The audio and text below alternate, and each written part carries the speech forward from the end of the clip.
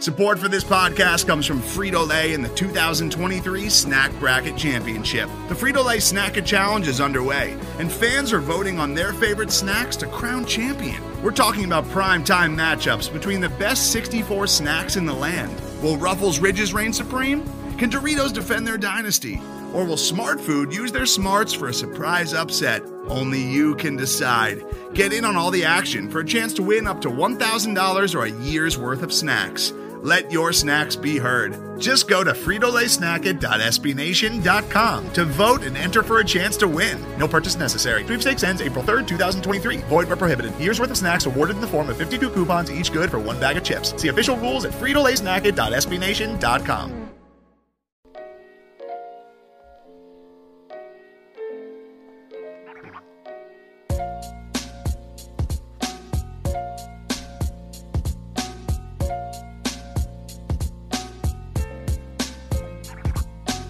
Warm-up's not really, but when I woke up this morning, I was feeling pretty dangerous.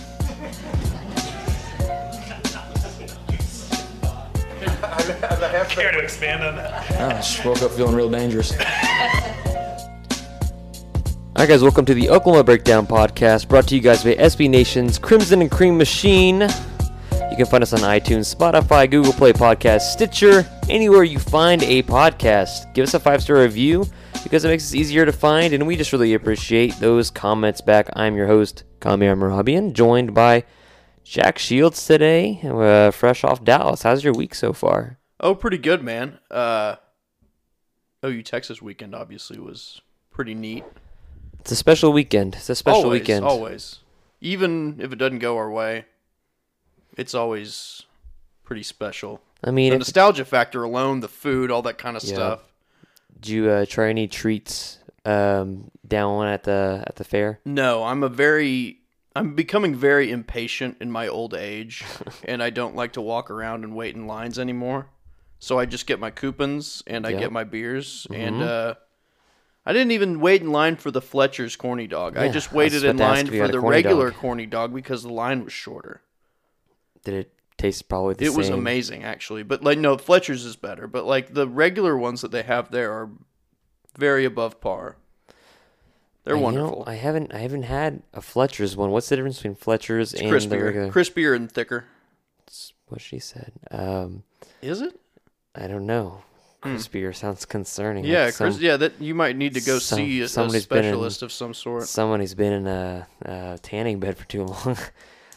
Something else. We are off the rails. But very quickly off the rails. Yeah, quickly. But it's been an interesting week. You spend all day gloating Sunday that you beat Texas, and honestly, it was the most handily Oklahoma's beaten Texas for a 7-point margin I've ever felt in my life. Oh, absolutely. After rewatching the game, especially. Because it was a dominant performance. I mean, Oklahoma outgained Texas by, 200 yards? Yeah, a little bit more, I think. And they killed them on the ground. And a lot of those yards for Texas came on that last drive when Oklahoma was just playing prevent, essentially. Yeah, that one, and then the Roschon Johnson, whatever. He basically just had two runs that were big, and that accounted for most of their rushing yardage. Yeah, well, Ian Boyd will tell you that if you take away all the sacks, the Oklahoma's lack of run defense is concerning, and you're Good grief. Come on, dude. Okay. I like Ian Boyd. He's actually he's good at what he does. No, yeah, he's very good at what he does. He's a very intelligent football mind. I will give him that. Of course, he really is. And he's a very nice guy. Yeah. Having said that, he stirs the pot he is very an well. Attorney. Yeah. And he picks apart arguments in ways that suit his argument. He's very good at doing that. He is a gold medalist in mental gymnastics. I think you were the one. But he's a good guy. You're the one that said that he uses his powers for evil sometimes. He does use his football knowledge for evil. Absolutely. That's completely true. But yeah, Oklahoma's coming off a 34-27 win in the Cotton Bowl, and Jalen Hurts came into this game saying, he's playing the Iron Bowl, and that's all good and dandy. And then, of course, after the game, he's like, yeah, okay, it's a little bit different. It's super different. Let's just talk about the game in general. Before the game even gets kicked off, 30 minutes, 45 minutes, there's already flags, unsportsmanlike on literally everybody on both teams. And if you get one more, you're out of the game. It reminded me of my dad on a road trip. Don't make me turn this car around. We'd be in Albuquerque, and he'd be like, "I'll turn around," and we'd be like, "No, you're not." what is this? Or like threatening to give everyone a spanking if they didn't shut up and stuff like that. But that makes it sound more violent than he really is. He's a pretty nice guy. Anyway, it sounded like the Big 12 officials were kind of like that. Like, I'll turn this car around and I'll spank everyone or something like that. But, I mean, that was... And Mike DeFee said he did it to get a hold of... Yeah, very buff ref. He said he did it to get a hold of the game. That way, everything went according to plan. People were more focused on football than the antics in itself. And to an extent, it actually did work. I mean, there were skirmishes you could see, and then when I rewatched the game, there were definite skirmishes on the field, especially after touchdowns, and Marquise Hayes is blocking somebody way after the play. But, I mean, they got their point across, and then Lincoln Riley, like he said it in his presser, don't know if it's actually true, if he actually felt this way, but he said he appreciated that. That way they focused on football and played a clean game. But I thought it was so lame. And that did appear to be the case, by the way. It did. And, they did focus on football, and the teams are very aware, and it starts with the horns down thing, and they like the penalties for that, and you're like, okay, that's stupid. They're the kings of making mountains out of molehills. They create public relations issues for themselves constantly. It's a rivalry. Like, remember a long time ago when Mark Richt was at Georgia, and they were actually they were good, and by Mark Richt good, I mean have high expectations, and they always fall short. Go 10-2, go to the SEC championship game, lose in the SEC championship game. Who is it? Who are they playing against? Are you talking about Florida, the one where they had that little brawl kind of thing? Well, they scored a touchdown, and all the team came on the field. Yeah, that was against Florida. Yeah, and like that what if Mike DeFee and the other Big 12 refs would have done if that were to happen in this game? Would they have thrown everybody out? Except the people on the field already? Ooh, that's a good question, right? I don't think he'd quite take it that far, but he would give a personal foul to all of them. Oh, 100%. Yeah. It's just, I think it's stupid, but the more surprising thing to me is because we expect, the Big 12 referees and officials to be very soft on many things, including pass interference. Oklahoma's actual full offensive line. I caught wind that, Adrian Ely would have a pretty good chance to play this Saturday, and then all of a sudden, not long before the kickoff, you find out, oh yeah, by the way, Eric Swenson's full go too, even though it was rumored he was going to be out for possibly the rest of the season. And you're like, okay, Lincoln Riley mind games, what the hell are you doing? Of course you're saying, oh, they're highly questionable. Yes, we understand this, but what was understood was Adrian Ely was probably going to be fine, and he was going to go.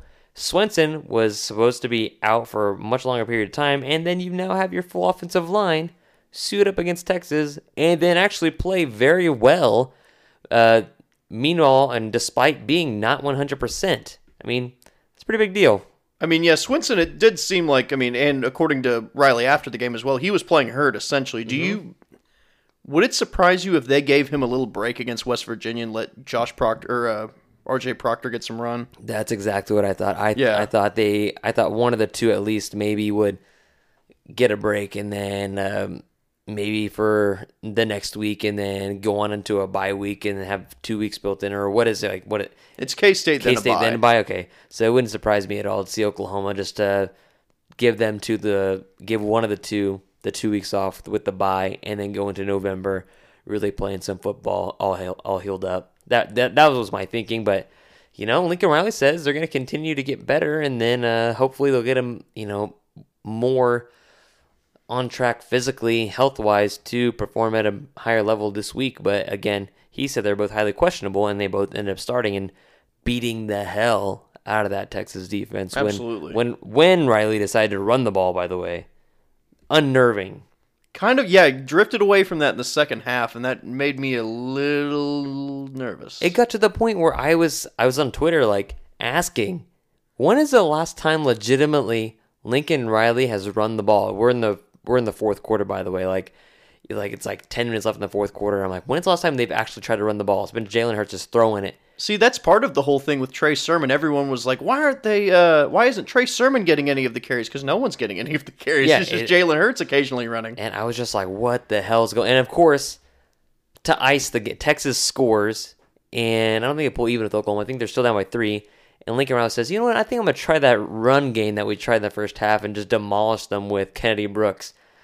And they did. Ripped off 60-yarder. Another one to Ramondre Stevenson. Ripped off a 30-yarder. Did the same thing to end the game. I'm like, why did you ever stop running?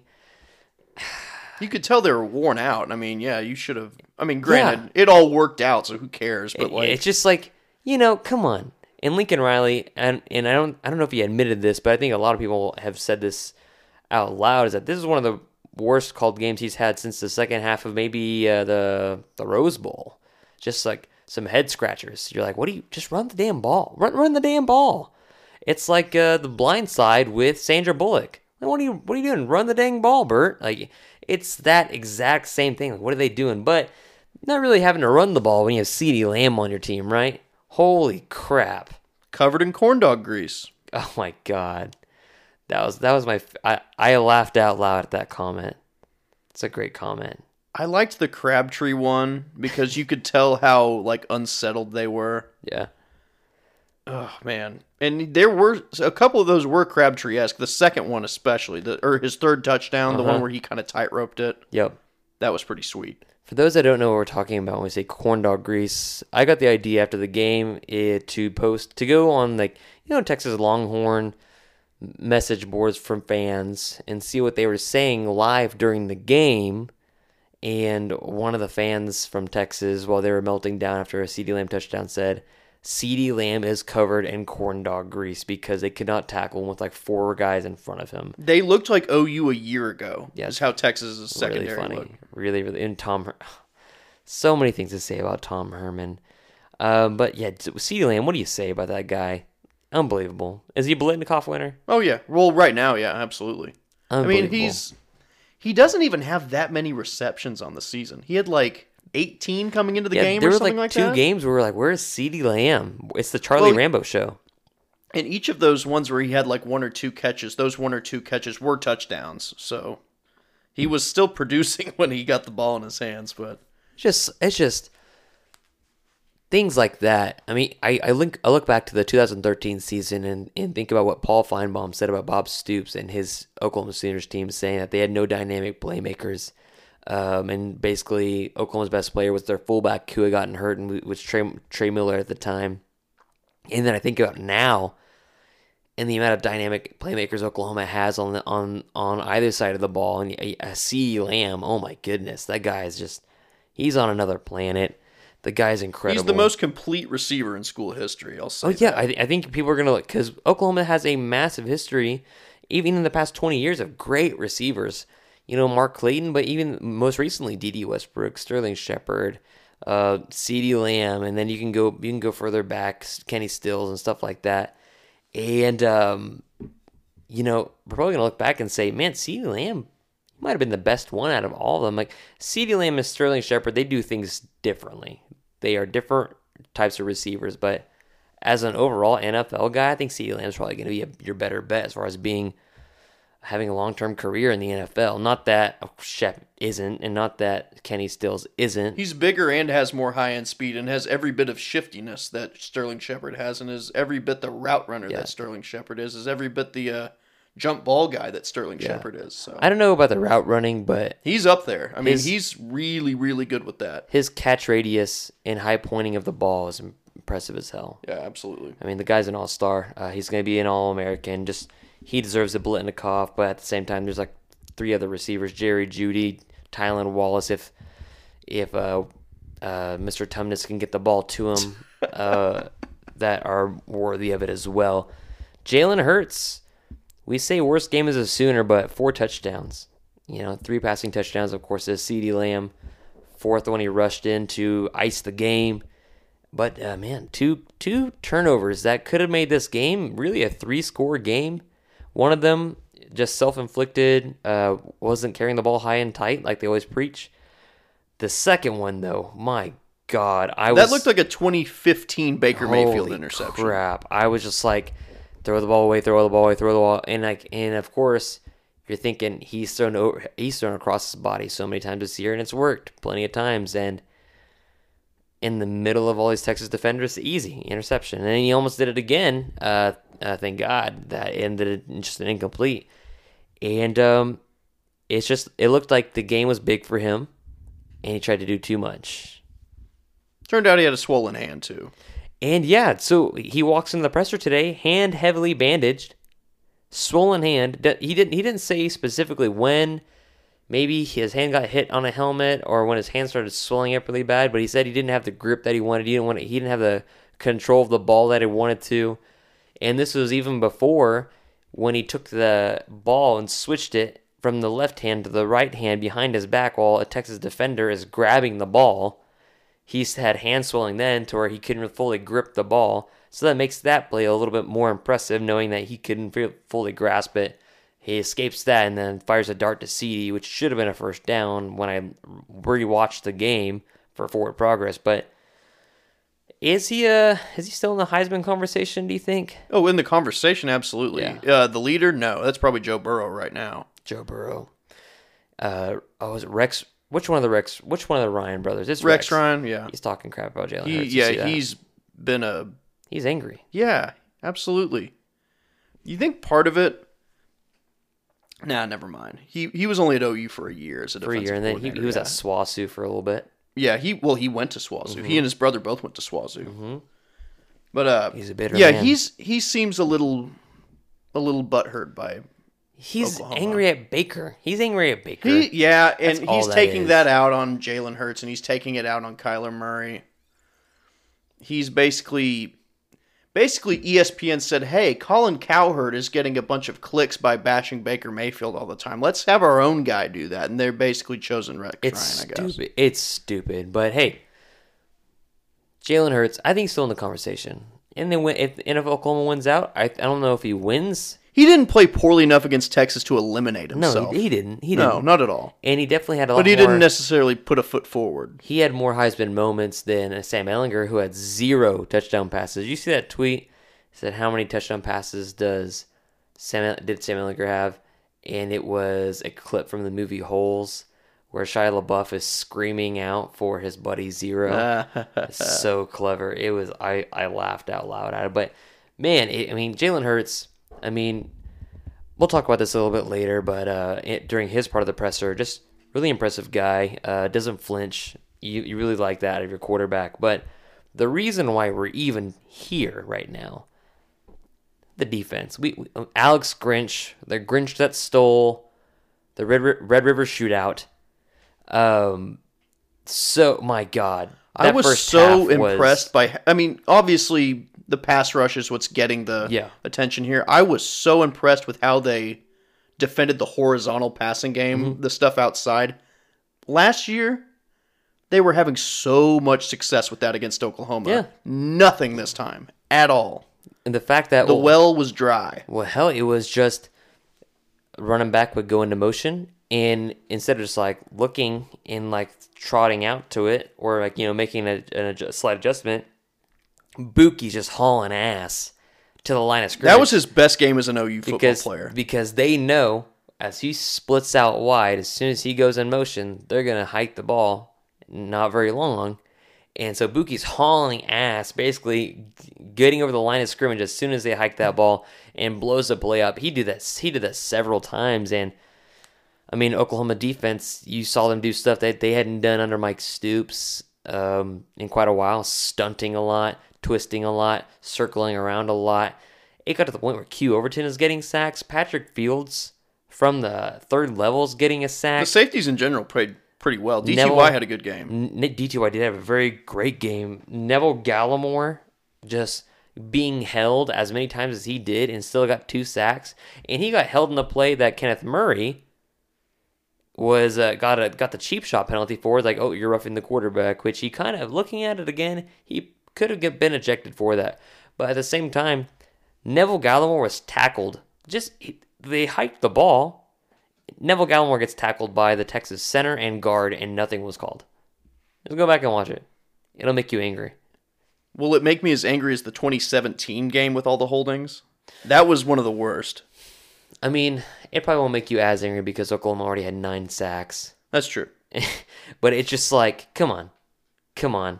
It's outrageous. But the defense, Kenneth Murray, my God, that if you want a butt kiss winner, and you're looking for some candidates, and he's the one talking about it. Hey, if you want to be a Buckus winner, you got to be a big time player in this game. He showed up. Second half, Texas ran away from him, or at least they tried, right?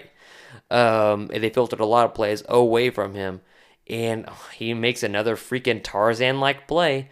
This man runs across the field, grabs somebody right underneath the face mask on the jersey, and just swings him down with one arm. He did that on one of the first few drives against Houston as well. Yes. And both times you watch it, and in real time, you just assume that it's a face mask because of the jerking motion that he gets on the player. Neither time was it a face mask. It's just that the movement was that intense. It's impressive. And in the past couple of years, people have said, man, Kenneth Murray's kind of like a Tarzan, plays like Jane sort of guy because he doesn't know what he's doing. And this man is straight up Tarzan, plays like a god. Like this guy, he's on the opposite side of the formation. He's on the opposite side of the pocket. Ellinger breaks left. Ellinger's breaking left to get to the sticks, and this man hauls ass and closes on him and forces Ellinger for no gain? Are you kidding me? Ellinger's not slow. And Murray, just to see that, recognize that, because he's spying, and he just shoots off like a rocket and blasts his ass out of bounds. Oh my God. That's borderline stuff that I would just like watch just for fun. I would watch it all day. Because like you can watch that. You could turn on that game and just watch the defense for the half. I don't even care about the offense. Just watch them work. It's impressive. It's enjoyable. And it's a sight for sore eyes. 9 sacks, 15 tackles for loss. Are you kidding me? Oh my gosh. Absurd. How many sacks did Oklahoma have at this point last year? Not 9. Yeah. I mean, they're setting a record. Texas all year had given up what? I think 9 the whole year. 9 or 10 sacks. Their total's been doubled. Their total has been doubled. Blah blah blah. Total has been doubled. Yeah, they basically doubled up on Texas, and that in itself is so impressive. And just there's a lot of stuff. And I told you, what if I told you that Oklahoma had been preparing for Texas for 2.5 weeks? I'd say you were producing a 30 for 30. And then that's exactly what you said. But I mean, they did it in the bye week. They did it for part of Kansas week, and of course, they were doing it in preseason. So, of course, they did a lot of what LSU did and made it better because they have some pretty good athletes. And may I dare say that Oklahoma's defense is actually better than LSU. Statistically, as far as SP Plus is concerned, that is true. Top 30. Top 30. Uh-huh. They're number 30 right now. It's just, I thought, because last year they were 81. I was like, okay, cool. If they get to the top 60, I'll be fine. Past the Texas game, you're top 30 right now, and you have Iowa State, not anything to brag about. TCU, not anything to brag about. Kansas State, not anything to brag about. OSU really left, and Baylor too. Baylor's a good football team, but it's not the high-powered offense that you're accustomed to. They're a little more physical offensively this year. But Oklahoma ends up in the top 50 in S&P. That's really good. I mean, and recruits are starting to turn their heads, and it's what you want. It's exciting. All right, Jack. So Alex Grinch comes to this game presser, post-game, I guess, yesterday. Not really post-game, just after the fact.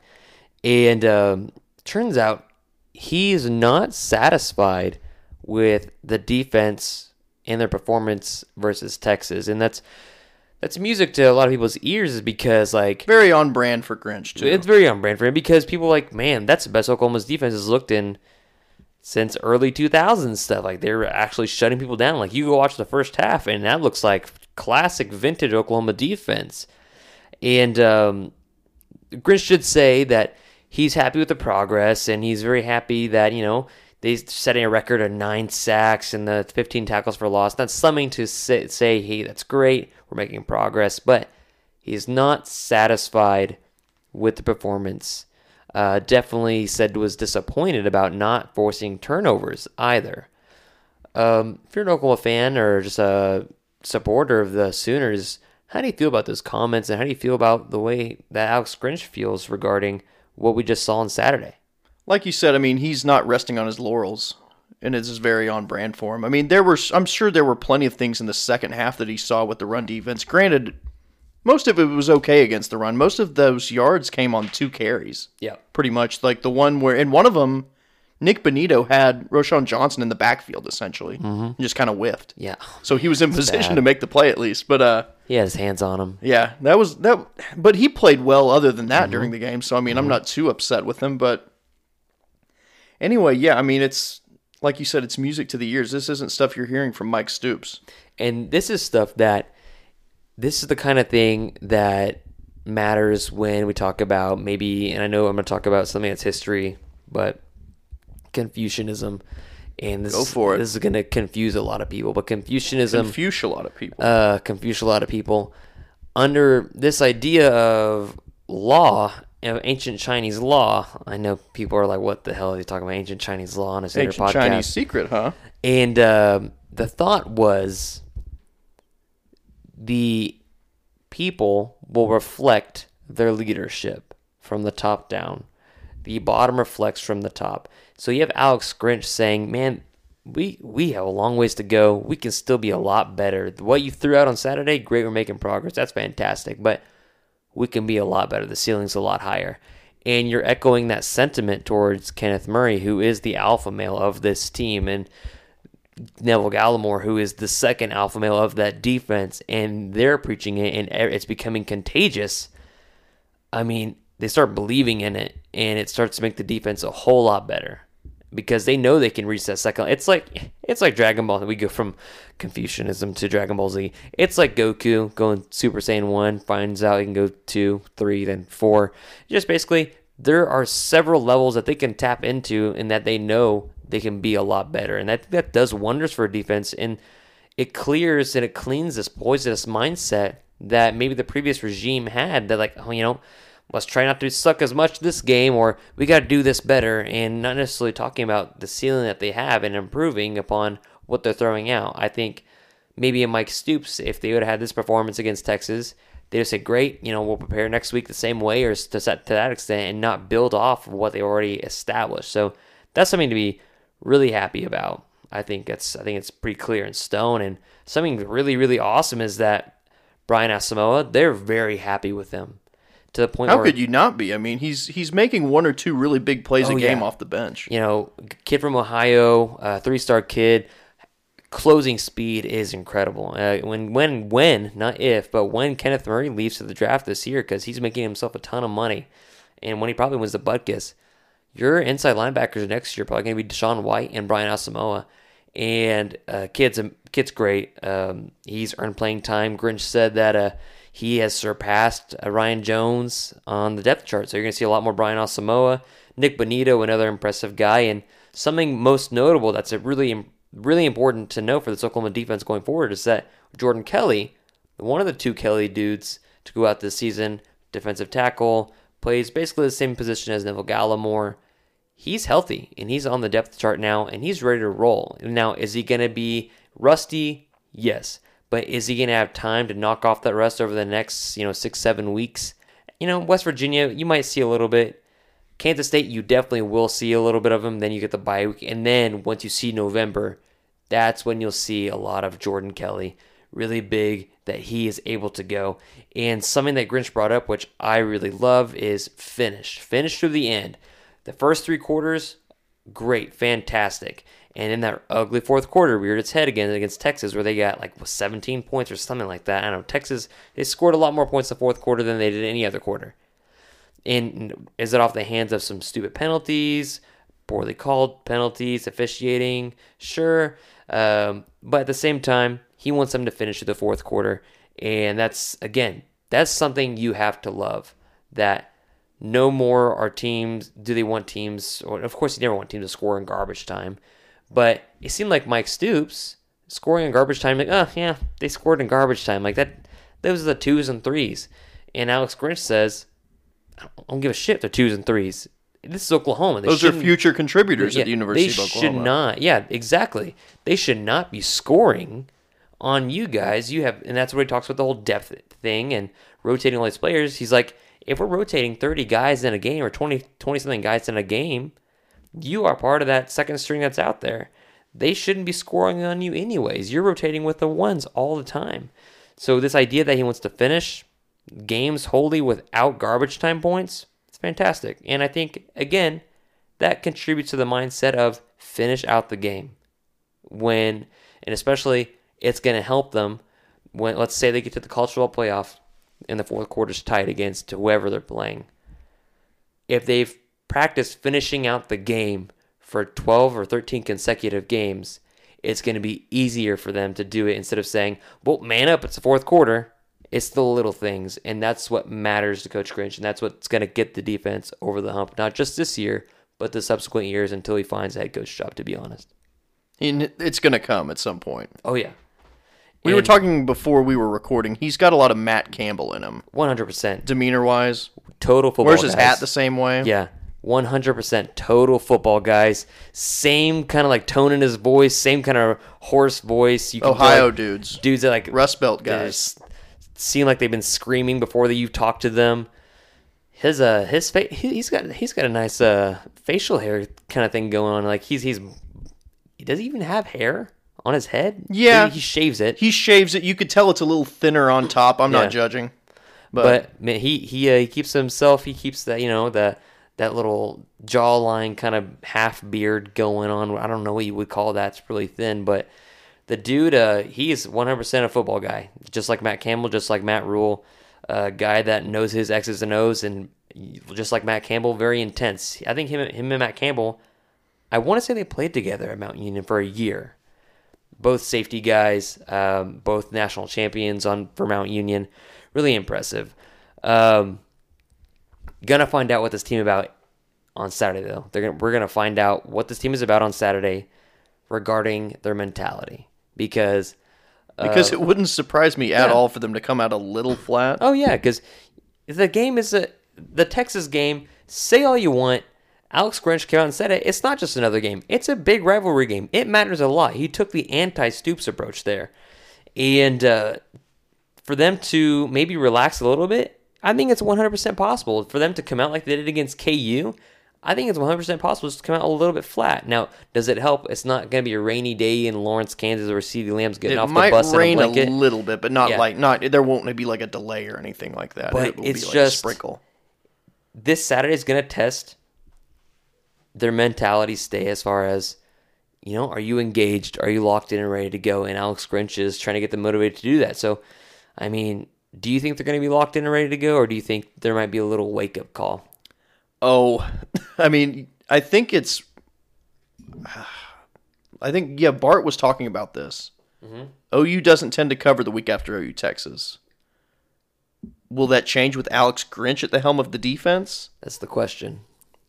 It's a coin flip. I don't know. Because they can say, we're not focused on Texas. We're not focused on Texas. That's rat poison. That's rat poison. All the Kansas week. You can tell they're focused on Texas. Of course, yeah.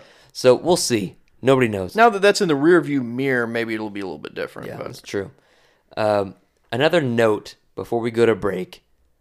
Robert Barnes, possible position move from safety, then to nickel, weirdly, to Sam linebacker, and kind of nickel-ish, possibly gaining, 20, 30 pounds, about 230, 240, and moving inside the box. Considering everything he's gone through injury-wise, it makes sense because he doesn't really have the movement capabilities anymore to really be a very effective safety. And Lincoln Riley's mentioned him being a possible redshirt candidate, and if he does redshirt, Robert Barnes, 100%, that guy is going to move to linebacker. He will not stay at safety.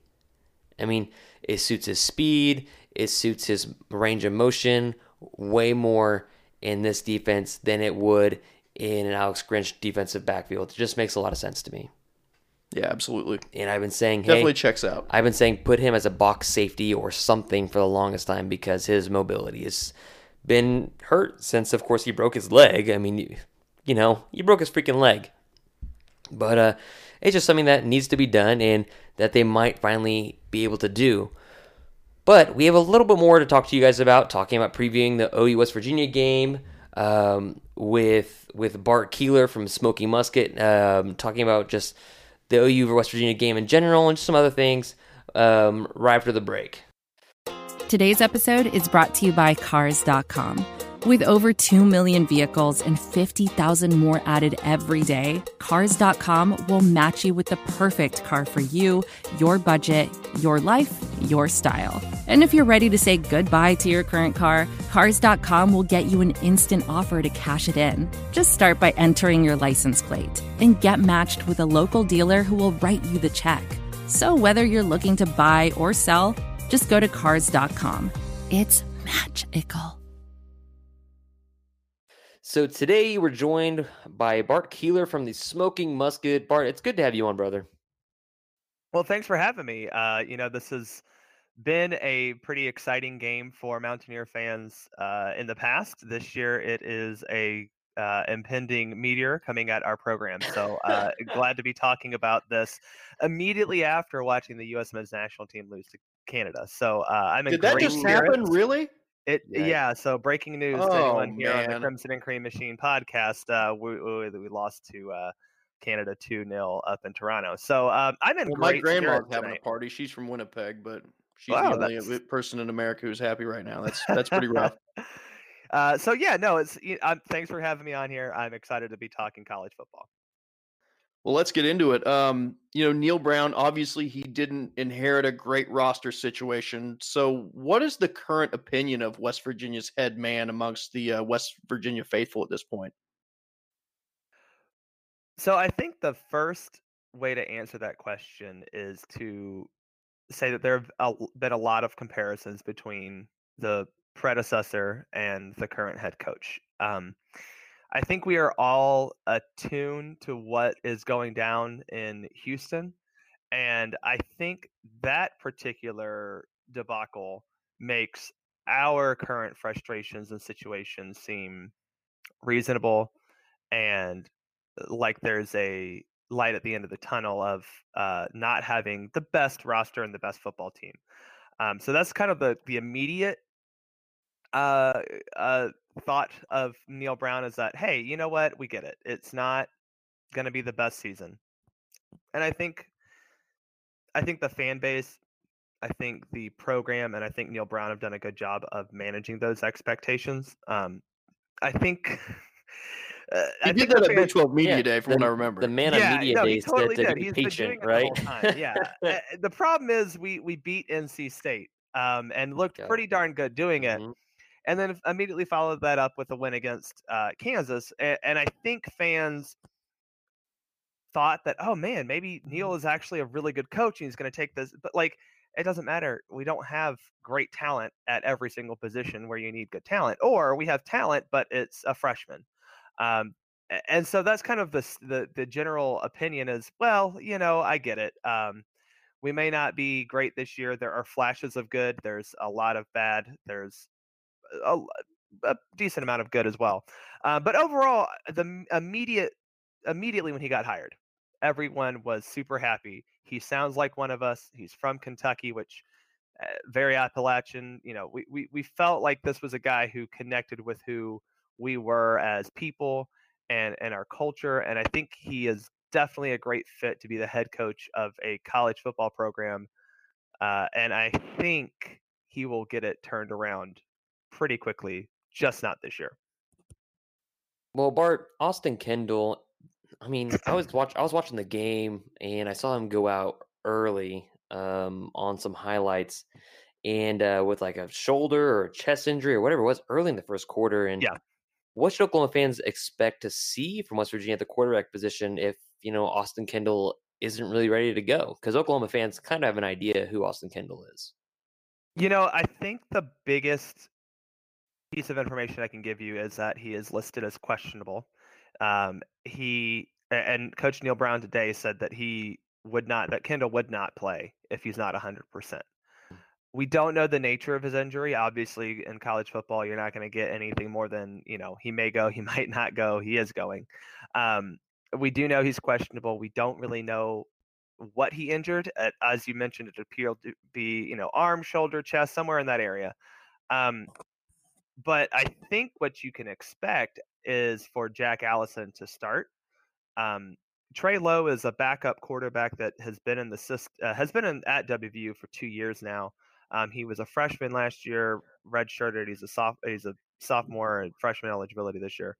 And he is more of a dual threat guy. He's not necessarily a runner, but he's quicker and is used to running that type of an offense.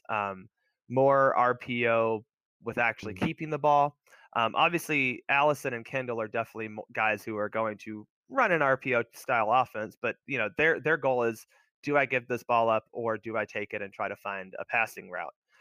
So Kendall and Allison are very similar. Jack Allison is going to be a guy who is going to try to take more shots than Kendall. I think that is the biggest difference between Jack Allison and Austin Kendall. Is Jack is we call him Captain Jack, and I think that's a great way to describe him, because he kind of has a little bit of Jack Sparrow in him, and he's kind of like he's taking a few sips of Captain Jack on the sideline, and it's fun. It can also be very dangerous if he is not careful. Another follow-up question about Austin Kendall is, are West Virginia fans still angry at Lincoln Riley about the Austin Kendall situation? I think that they're not angry, but if given the chance, they'd bring it up and try to make him remember that he, didn't want a guy to transfer in conference and start immediately. So,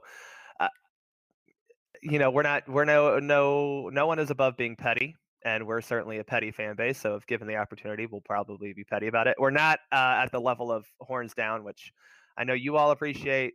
Obviously, we adopted that last year after we got a horns down penalty for kicking the shit out of Texas in their stadium last year. So, I think that is definitely that's more of an active aggressive, not a passive aggressive. From a coaching standpoint, I get it, but the coach is also going to be, he's going to have he wants to have something to complain about and something to say about it. And, if it works in his favor, he's going to love it. If it doesn't work in his favor, he's not going to like it. So, that's that's where Lincoln Riley is on that. But he's kicked our ass a couple of times, so he can say whatever he wants. Now, offensively, what's been this team's biggest area of concern? The run game. There you go. Sorry. Go for it. Yeah. Yeah. No. It's the run game. It starts and ends with that. And in our win over NC State, we had about $150 running, which doesn't sound great for Oklahoma fans, I'm sure, but for us, it's been a struggle to get any semblance of a run game really going. It's been hard. We haven't had the best offensive line. So Neil Brown and company have schemed a lot of good. They've had really good run plays called and designed, and they're not trying to go up the middle too much. You'll see a series or here or there where that's all they try to do, because usually it comes after a series where they've heavily tried to find the ends and gone off tackle a lot. So you're going to see a lot of that in the run game, is trying to find the edge, because we have some decently fast running backs if they can get into the open space. We just haven't been able to get them there. So that's been the biggest concern with the offense is the run game. And obviously then, as we all say in football, if you can't run the ball, then you're not going to be able to pass the ball effectively. And that's kind of been that was Kendall's biggest problem as he progressed through the season, is especially against Texas, where he threw the 4 interceptions, was that if he is the least bit off on a read or the least bit late or not quick enough to get the ball out, then teams are not shying away from jumping a route or only going man coverage on guys and leaving plenty of defensive backs to make plays in the passing game. So it's been a struggle to run the ball, and that's obviously affected the way that we pass the ball. But honestly, as a whole, we're not putting up a lot of points. We average less than 25 points a game, which is not very good, and it's not going to win you games in the Big 12. The one good game, like the game that we have looked absolutely hands down the best all year, was obviously NC State, 44-27 win. After that, our offense just really hasn't been there. We got 31 over Texas, but I don't really think Texas's defense is as good as they pretend they are. And I agree. Well, yeah, I know y'all would. But then you look at Kansas, we only got 29. So it's not like we've been putting up a lot of numbers anyway. It's been a tough go of it. And I gotta be honest, Austin Kendall was a little bit of the issue. He's not a guy who's going to make a whole lot of plays for you. And he's at best a game manager. And I don't think Jack is better than that by any stretch of the imagination, but I do think Jack has the ability to go downfield a little bit better and probably get the ball to his receivers at a quicker clip. So defensively, the Mountaineers, I mean, as soon as you saw Dana Holgorsen exit at a considerable amount of experience and attrition over the past 2 off seasons, a lot of people left. What's your current opinion of the unit on defense? And really, is there hope for improvement over the next few years on that side of the ball? Improvement, absolutely. There's some young talent back there that has developed. Look, Tony Gibson, the defensive coordinator we had before Vic Cunning, who they are very similar, and they're very similar in the way that they approach defense, but they're very different in the way that they go about it. But Tony Gibson was a great developer of defensive back talent. In fact, if you look back at the Dana Holgorsen regime, I think Gibby had 8 or 9 defensive backs go to the NFL over 6 years. So that's a pretty good record of him at WVU being able to put guys in the NFL at a key position. The one thing that we've actually done a good job of this year is defensive line play, and I think that's definitely attributed to what the new defensive scheme relies on, is a lot more pressure defensively from the defensive line. And you have Darius and Dante Stills, they're brothers, they're West Virginia boys, and they're not large. Like, you're not going to look at them and go like, wow, that's a big man. But they're very active and very physical, and they have good, coach speak. They got a good motor on them, but they really do. They're able to disrupt the passing game and the run game in multiple different ways. They're very versatile in the way they can attack an offensive lineman. So we've got some really good talent. Not all of it is leaving, which is a great thing at the end of the year. We're going to have several defensive backs. Norwood is going to be one who's going to be really good as a safety. He's returning for the next year. I think Darius is coming back next year. Stills, I get the two mixed up. They're brothers, like I said. But we've got a Stills guy coming back, the defensive end coming back, who will be the linchpins of the defense going forward. And I think the biggest challenge this new coaching staff is going to have over the old coaching staff.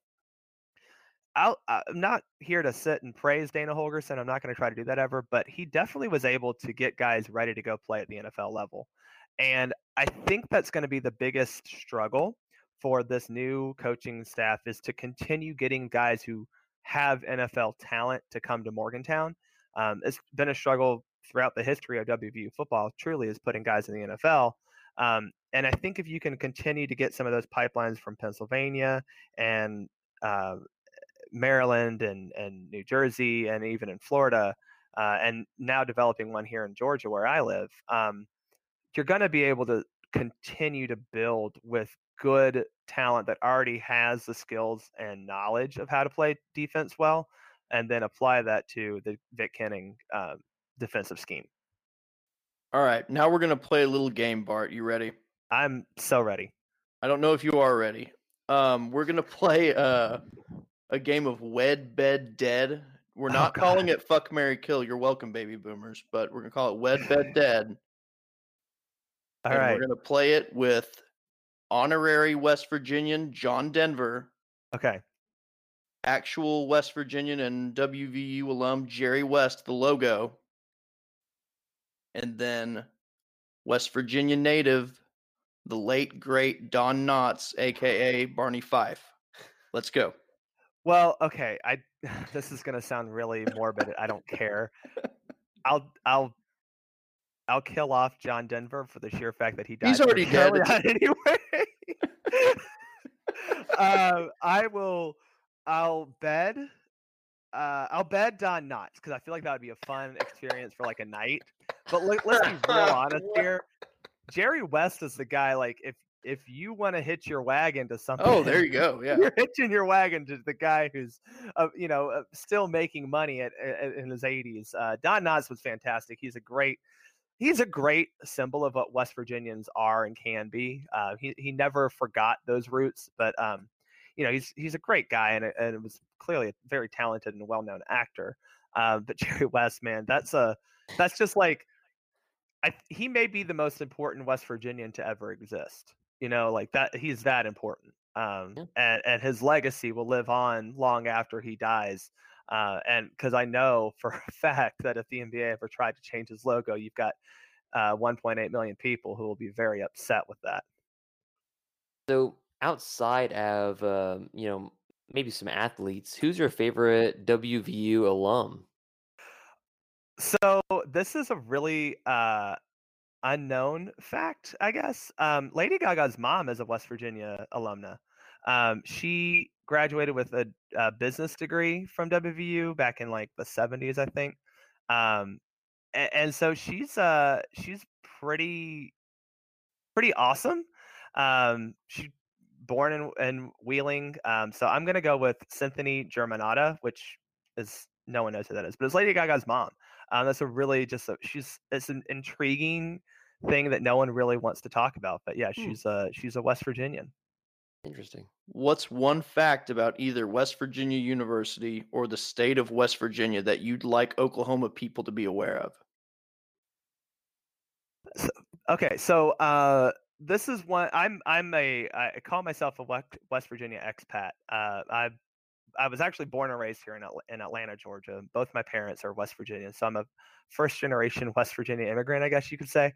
It's a weird story, but having gone my whole life to West Virginia and spent time in Morgantown studying at West Virginia University, the one thing that West Virginians I feel like have this this loving appreciation for is two foods. The first, the state food, the pepperoni roll. And you're going to like our next question. Oh, great. Okay, great. So the pepperoni roll, it's literally just white bread with pepperoni, sticks or slices. That's a debate in the state, with mozzarella or sometimes some hot pepper cheese. Just depends on how fancy you want to get. But it was originally baked for miners in Fairmont and the north central West Virginia miners, where there's a large Italian population. So a lot of Italian immigrants come into West Virginia working in the coal mines, and you get a pepperoni roll. It's still around today. It's really good. Honestly, the best. I guess the next question is about food, but man, there's a lot of great ways to dress up a pepperoni roll. So we can talk about that for forever.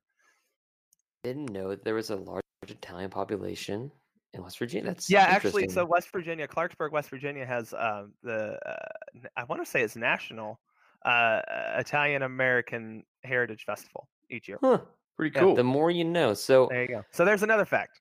What's the best spot for a pepperoni roll in Morgantown? Okay, so this is a trick question a little bit, because Morgantown, I will say, is not the best place to find a pepperoni roll. You want to go to. You can get them anywhere. You can get them at any gas station. So if you're driving through, you can stop at any gas station, buy yourself a half dozen pepperoni rolls in a sack and eat them on the way home. I used to do that on my drives to and from Morgantown. The best place is Morgantown adjacent. It's Fairmont, West Virginia. It's the birthplace of the pepperoni roll. Country Club Bakery is where they're from. They still make them there every day. You can get them there. A lot of decent pizza places in Morgantown and north central West Virginia, where Morgantown is. You can get good pepperoni rolls at a pizza place. Calasesano's is a good pizza place up there. But honestly, Country Club Bakery, the original, that's probably the best place to get it. And if you're lucky, there's a place in Fairmont as well. It's a hot dog stand, actually. And they sell like hot dogs with, I call it Yan sauce. That's what we call it because the restaurant's called Yan's. But it's a West Virginia hot dog sauce, which is a no bean chili, basically. That's really spicy. Man, you put that on top of a pepperoni roll, and this Yan's place will sell it. That's fantastic. Sounds like fantastic drunk cuisine. Look, it's a great thing to eat before, during, and after drinking. Like you can start in the morning with like a pepperoni roll with like sausage gravy, right? And then and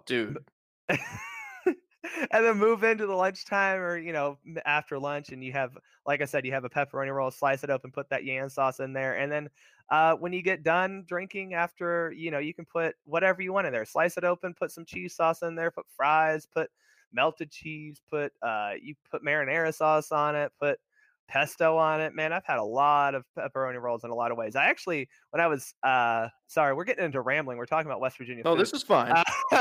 When I was at WVU, I was working on my master's in journalism. I was working for the College of Engineering. We actually have a pretty decent College of Engineering there at West Virginia with obviously a mining focus. But I was doing a story on a couple of alumni who moved to Charleston, South Carolina, and opened up a food truck. It was actually a food cart of pepperoni rolls, and they had all these different toppings you'd put on it, man. So pepperoni roll, like, they're really easy to make. You can find a lot of recipes online. You can make them the cheap way, you can make them the hard way, but you can top them on a lot of things. That's not the traditional way to eat them, but like, it's fantastic. I'm just gonna say. All right, so the spread is currently 33.5. Does West Virginia cover this weekend? So I've been on smokingmusket.com. We kind of do these picks every week. We're like, do you cover? Do we not cover? And I picked us to cover against Texas, and the spread was 11, and we lost by 11. I picked us to cover against Iowa State because I figured at least like we'd be able to hang with Iowa State. We clearly did not. But that spread was like 10.5. 10.5? Yeah, it was 10.5. I really do think West Virginia is able to cover this week, just for the sheer fact that I always pause at. I think this is one of those that, like, if you're a betting guy, you're going to look at that spread and go, put the money on West Virginia. And so I'm going to err toward that of like, that's a big spread to have to cover. I think anything above 30 points is a big spread for a team to have to cover in college football, let alone, a Power 5 against a Power 5. And again, I think West Virginia's defense has been pretty okay this year. I'm not saying that we're going to hold Oklahoma to like 12 points or anything, but I think if Oklahoma breaks 50, that wouldn't surprise me. But I also think that West Virginia can probably hold them in the 40s. So I'm really thinking it'll be like 45-20, and West Virginia ends up covering. Yeah, I think that's fair, especially Oklahoma coming off a very emotional win against Texas. I feel like I saw a stat somewhere that like Oklahoma's never covered the week after the Texas game. Yeah, I think that tradition is going to continue. But man, Bart, thanks for coming on. Tell everybody where we can find your stuff.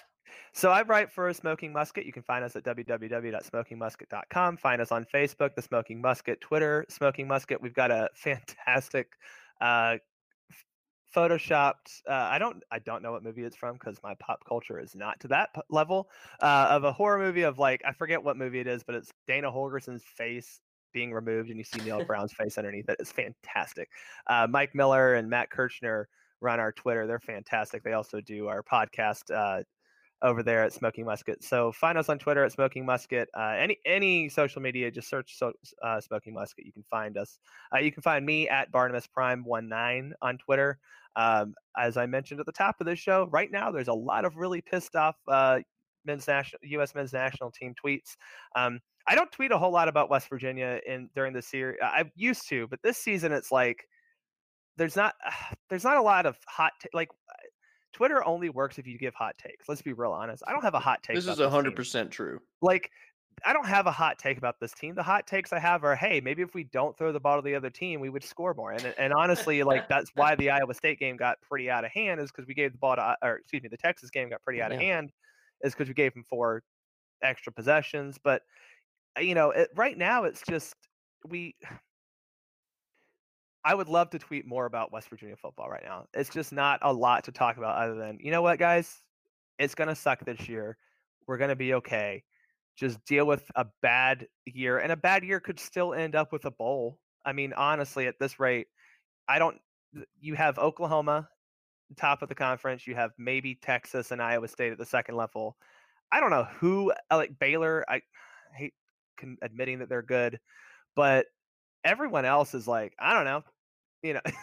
We could beat them. Yeah. We could lose by 30. I don't know with this conference right now. I think we can beat Kansas State. I think we can beat. I think we could beat Oklahoma State at home. I think we can beat TCU at home. So I think there's a road to that. So that's all of my tweets about West Virginia football are usually like, well, that sucked, but you know what? It's gonna get better. But you can find me again, Barnabas Prime 19, and at Smoking Musket on all the socials. Well, thanks for coming on, and look forward to playing this weekend, and good luck to you guys. Well, you know what? Thank you guys for coming on, and it's always great to talk to people who aren't Texas fans in the conference. And yeah, I mean, right? I feel like if that's all you are, then you're doing a good job. But I've always appreciated the Oklahoma fans who traveled up to Morgantown for the games I've been to up there, even though y'all seem to enjoy that trip pretty regularly. It's been fun to catch you all as you make your way up to the Mountain State. All right, man. Appreciate it. Till next time. Thank you. All right, Jack. So, University of Oklahoma versus West Virginia this Saturday. Norman, Oklahoma, 11 a.m. again. Might be a little bit rainy. Potentially. Oklahoma's a 33.5 point favorite, like we suggested to Bart.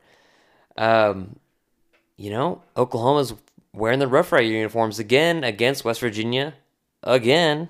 It seems like they wear them against West Virginia exclusively. Yeah, pretty much. Yeah. I'm surprised they didn't do it against Kansas because they've worn it against Kansas so many times. But true. usually I think they've worn that in Lawrence the last few times they've been up there. But as far as the look is concerned, I don't mind it. I thought it looked pretty clean against Texas in the Big 12 championship game last year. It looked nice. Having said that, when you do these types of alternates, it's good to refresh them every now and again. Mm-hmm.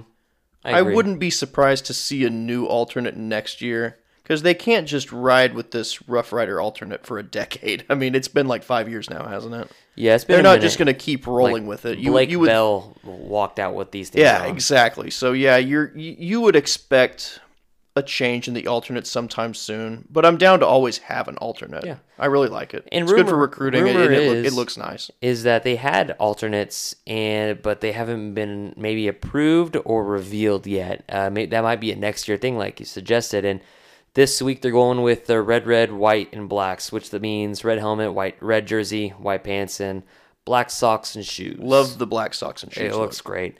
And wearing the Rough Riders again against West Virginia. Again, seems like I said, it's like exclusive to the West Virginians.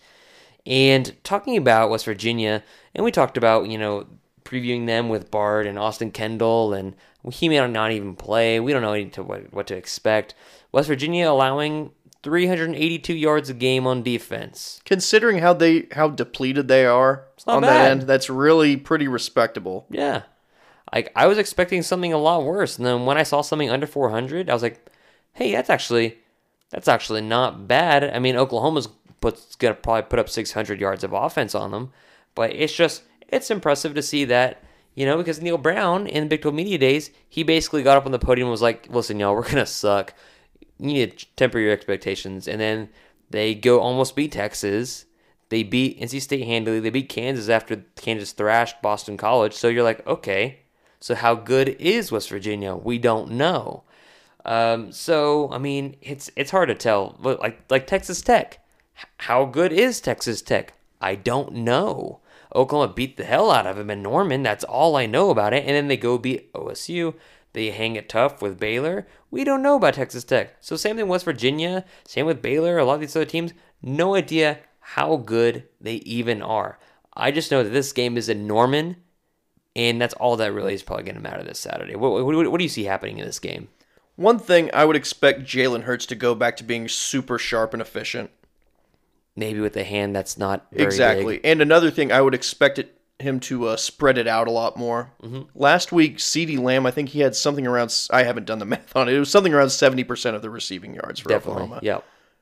Obviously, that's going to change this week. So those are the two things offensively. Defensively, if they do come out with anywhere even close to the intensity they came out with last week, they are going to feast. Yep. Because they're not dealing with quarterbacks unless they come out with their third stringer who are going to be able to escape anything that they're doing. I mean, their offensive line has been kind of okay, kind of not.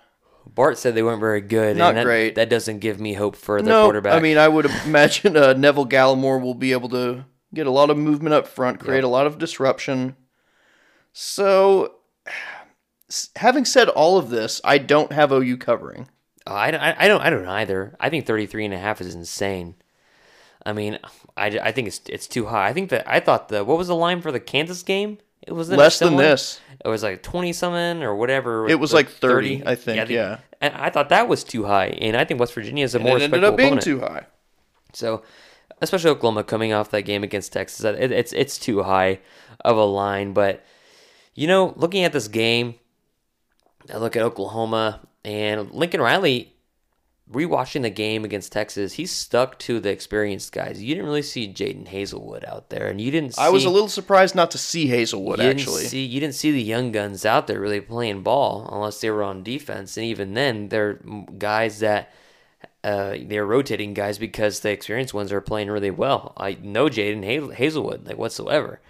Like I said, that surprised me because you saw him so early in some of the other games, and you didn't see him at all against Texas. But, I mean, it's ended up working out. So Grant Calcaterra's out again, and this is not really want to speculate, but some suggest rumors floating around that could be dealing with like a kind of a dinger to the noggin. Concussion. Maybe some concussion stuff. So he's letting him rest for another week. It's probably not a good idea to get your tight ends throwing high over the middle and taking shots. That's been happening a lot to Calcaterra with Jalen Hurts. With Jalen and Kyler last year too. So what do I see happening in the game? I see Oklahoma. Like Bart said, Oklahoma's going to be able to run the ball, I think, pretty okay. But more so, I think they're going to pass the ball everywhere. Is this a game where I think Spencer Rattler comes in? No. Is this a game that I think Tanner Mordecai might get in the game late fourth quarter? I think they'll be able to put Tanner Mordecai in late in the fourth quarter, but I don't think it's going to be a Jalen Hurts is playing till the third and then Mordecai's in. I think West Virginia will keep it respectable. And what do you have for a score? Ooh, let's go 55. 55-24. How about that? I got 48-21.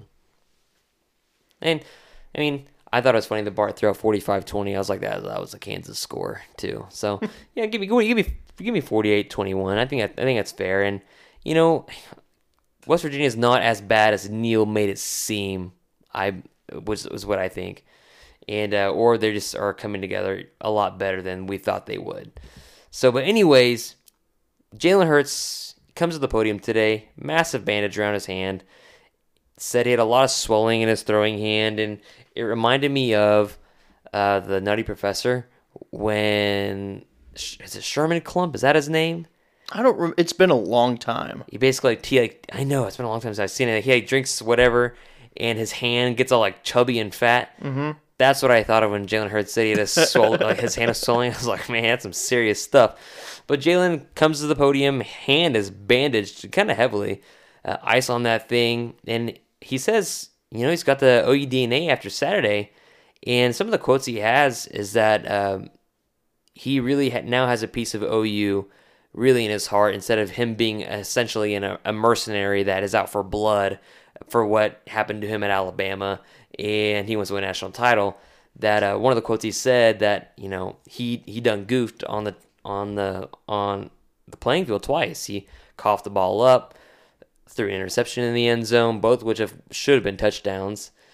And he said his brothers on the team walked up to him and said, wherever you go, I go. And I guess that struck a chord with Jalen Hurts because basically, after he messed up twice, his teammates are still supporting him, and for him to get on campus early and to have them elect him as the team captain and leader, he said that really struck a chord with them, and he has a really strong bond with those guys, a lot more now than he had previously, and that's just something you gotta like. That's one of those Terrell Owens moments where you start crying and say, "That's my quarterback." You know what I mean? It's something that makes you feel good because you're like, you never knew how you felt about Jalen. You never knew how Jalen felt about Oklahoma, and then after an emotional bout like you see in the Red River shootout, because it turns out it is different than the Iron Bowl, caused some emotion to come through and caused him to actually have a genuine moment of him saying like, the brothers on the team, they love me and I love them back and they got my back, and that's big for team leadership. That's big for him and K9 Kenneth Murray growing together as team leaders, as the alphas of the team. I think it's huge. It's a testament to what this team is doing and what the team hasn't had in previous years. And they have more leaders than just those two guys. 100%. I mean, you've got Neville Gallimore being very vocal. Mm-hmm. Creed Humphrey taking on a bit of a role. Definitely. Even guys who aren't seniors. You have plenty. Kenneth Mann. He is a senior, but he's definitely someone who is coming back into the fold, and he's someone who can bring up the younger guys and definitely Ronnie Perkins throwing himself out there. And absolutely. CeeDee True Lamb sophomore. out there. CeeDee Lamb, true junior. And not too old. Jalen Hurts loves himself some CeeDee Lamb. He never drops a dime to give this man a compliment about how impressive he is, because like we see it every Saturday, this man is the most impressive wide receiver I've seen all around Oklahoma, like I think ever, possibly. Yeah. And the most complete skill set for most sure. complete, definitely. But he does everything at a very high level. Oh, he He's does. not bad it's at incredible. anything. Bolitnikoff, it's his. But Tom Herman, man, I love Tom Herman after OU Texas, especially after OU wins. He says after the game with Oklahoma that he feels like they're really close to being a good team. They're really close to being back. And it's really funny because you look at this game, and like I said, Oklahoma should have destroyed them. Oklahoma should have killed them. If Hurts doesn't fumble on that second possession, the route is on. It's like a 17 to 21 point game. Oklahoma killed you in the first half, just completely annihilated you. The LSU score was deceiving too. Yeah. It wasn't that close. So you're saying, man, it shows how close we are. And Oklahoma should have routed you? Really? Now, do they have similar talent? Or as far as like ratings, as far as what Rivals and 247 will say, yes, their talent is on par with Oklahoma with what they bring in. Culture-wise, they're still not there. Culture-wise, not there. Coaching-wise, Oklahoma has a much better coaching staff. And even Texas Longhorn fans admit that Riley as we and saw Grinch, on their message boards. Yeah, Riley and Grinch are killing Orlando and Herman. And it's hilarious to me that Tom Herman's like, man, we're so close. And I'm like, oh, I thought you were back. You just won the Sugar Bowl.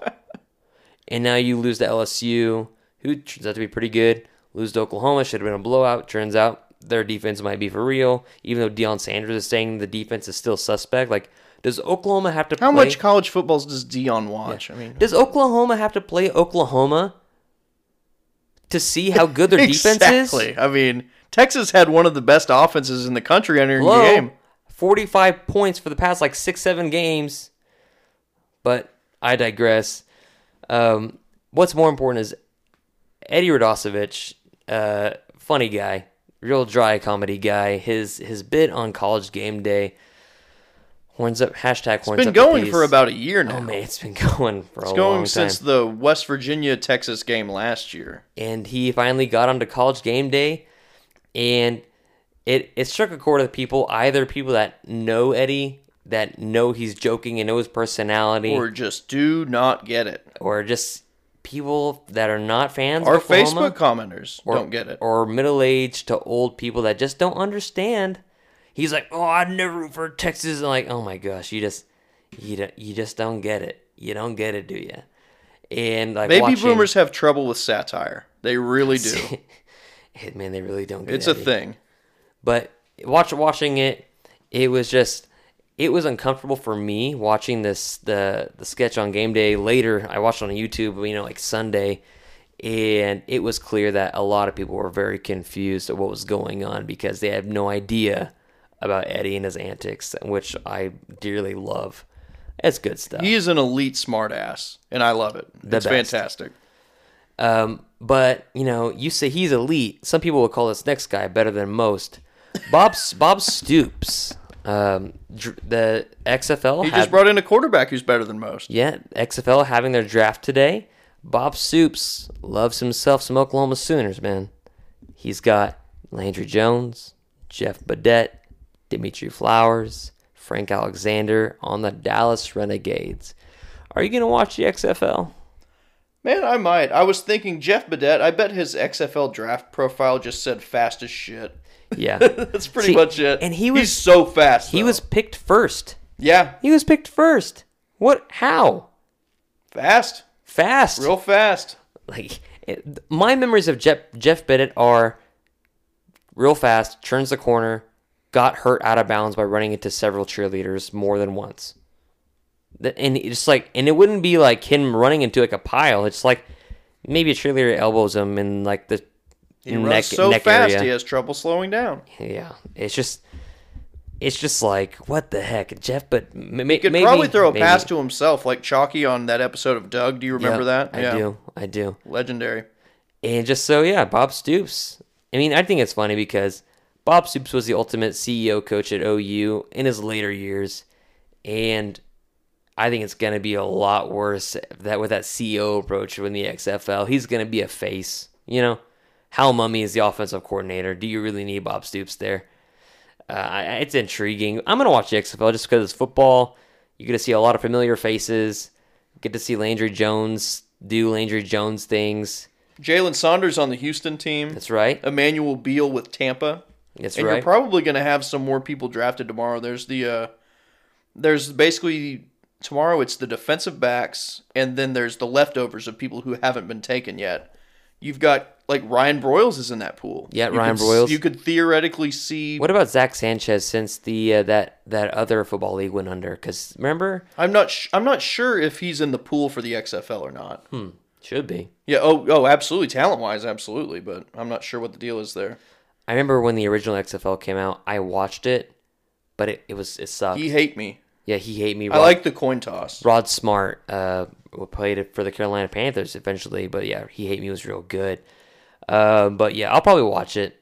I think the product will be better this time. And if you haven't watched This Is the XFL by ESPN's 30 for 30, it's really good. It's hilarious. It's amazing. It just shows you how unprepared and dicking around they were about it. And I think this time they're actually... How absurd Vince McMahon is, in real life.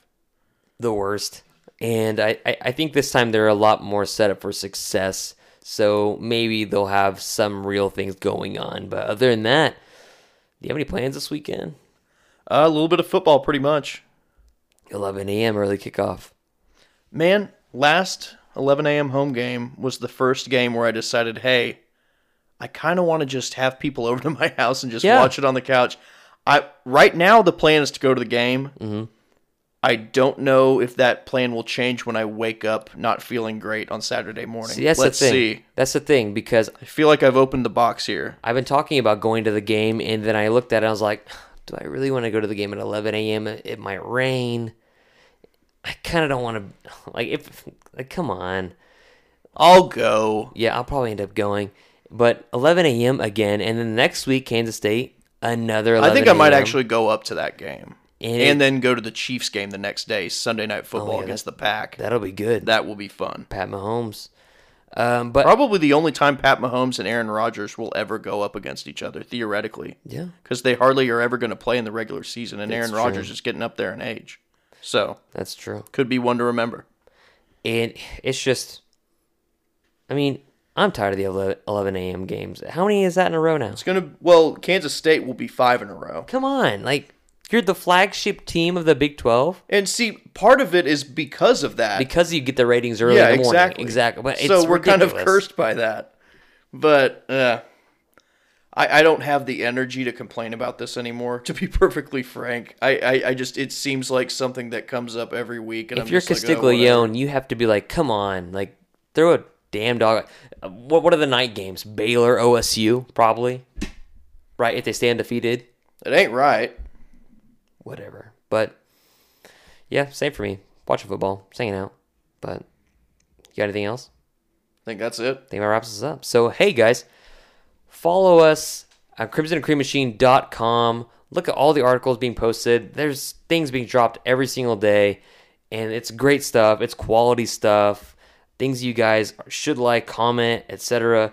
Follow Jack on Twitter at CCMachine or personal account at JLarryShields. I'm at Kamiar and CCM, or follow another podcaster, Alan Kenny at Blatant Homerism, who also, he dropped a really nice podcast with Bomani. That was Feel free to go back and listen to that, and listen to noted Texas fan Bomani Jones saying that he does not like Tom Herman. Oh, yeah, and he loves Lincoln It's good Riley. stuff. It's good stuff. So, until then, we're on iTunes, Spotify, Stitcher, Google Play. Give us 5-star ratings. We really appreciate that. We will check you guys later.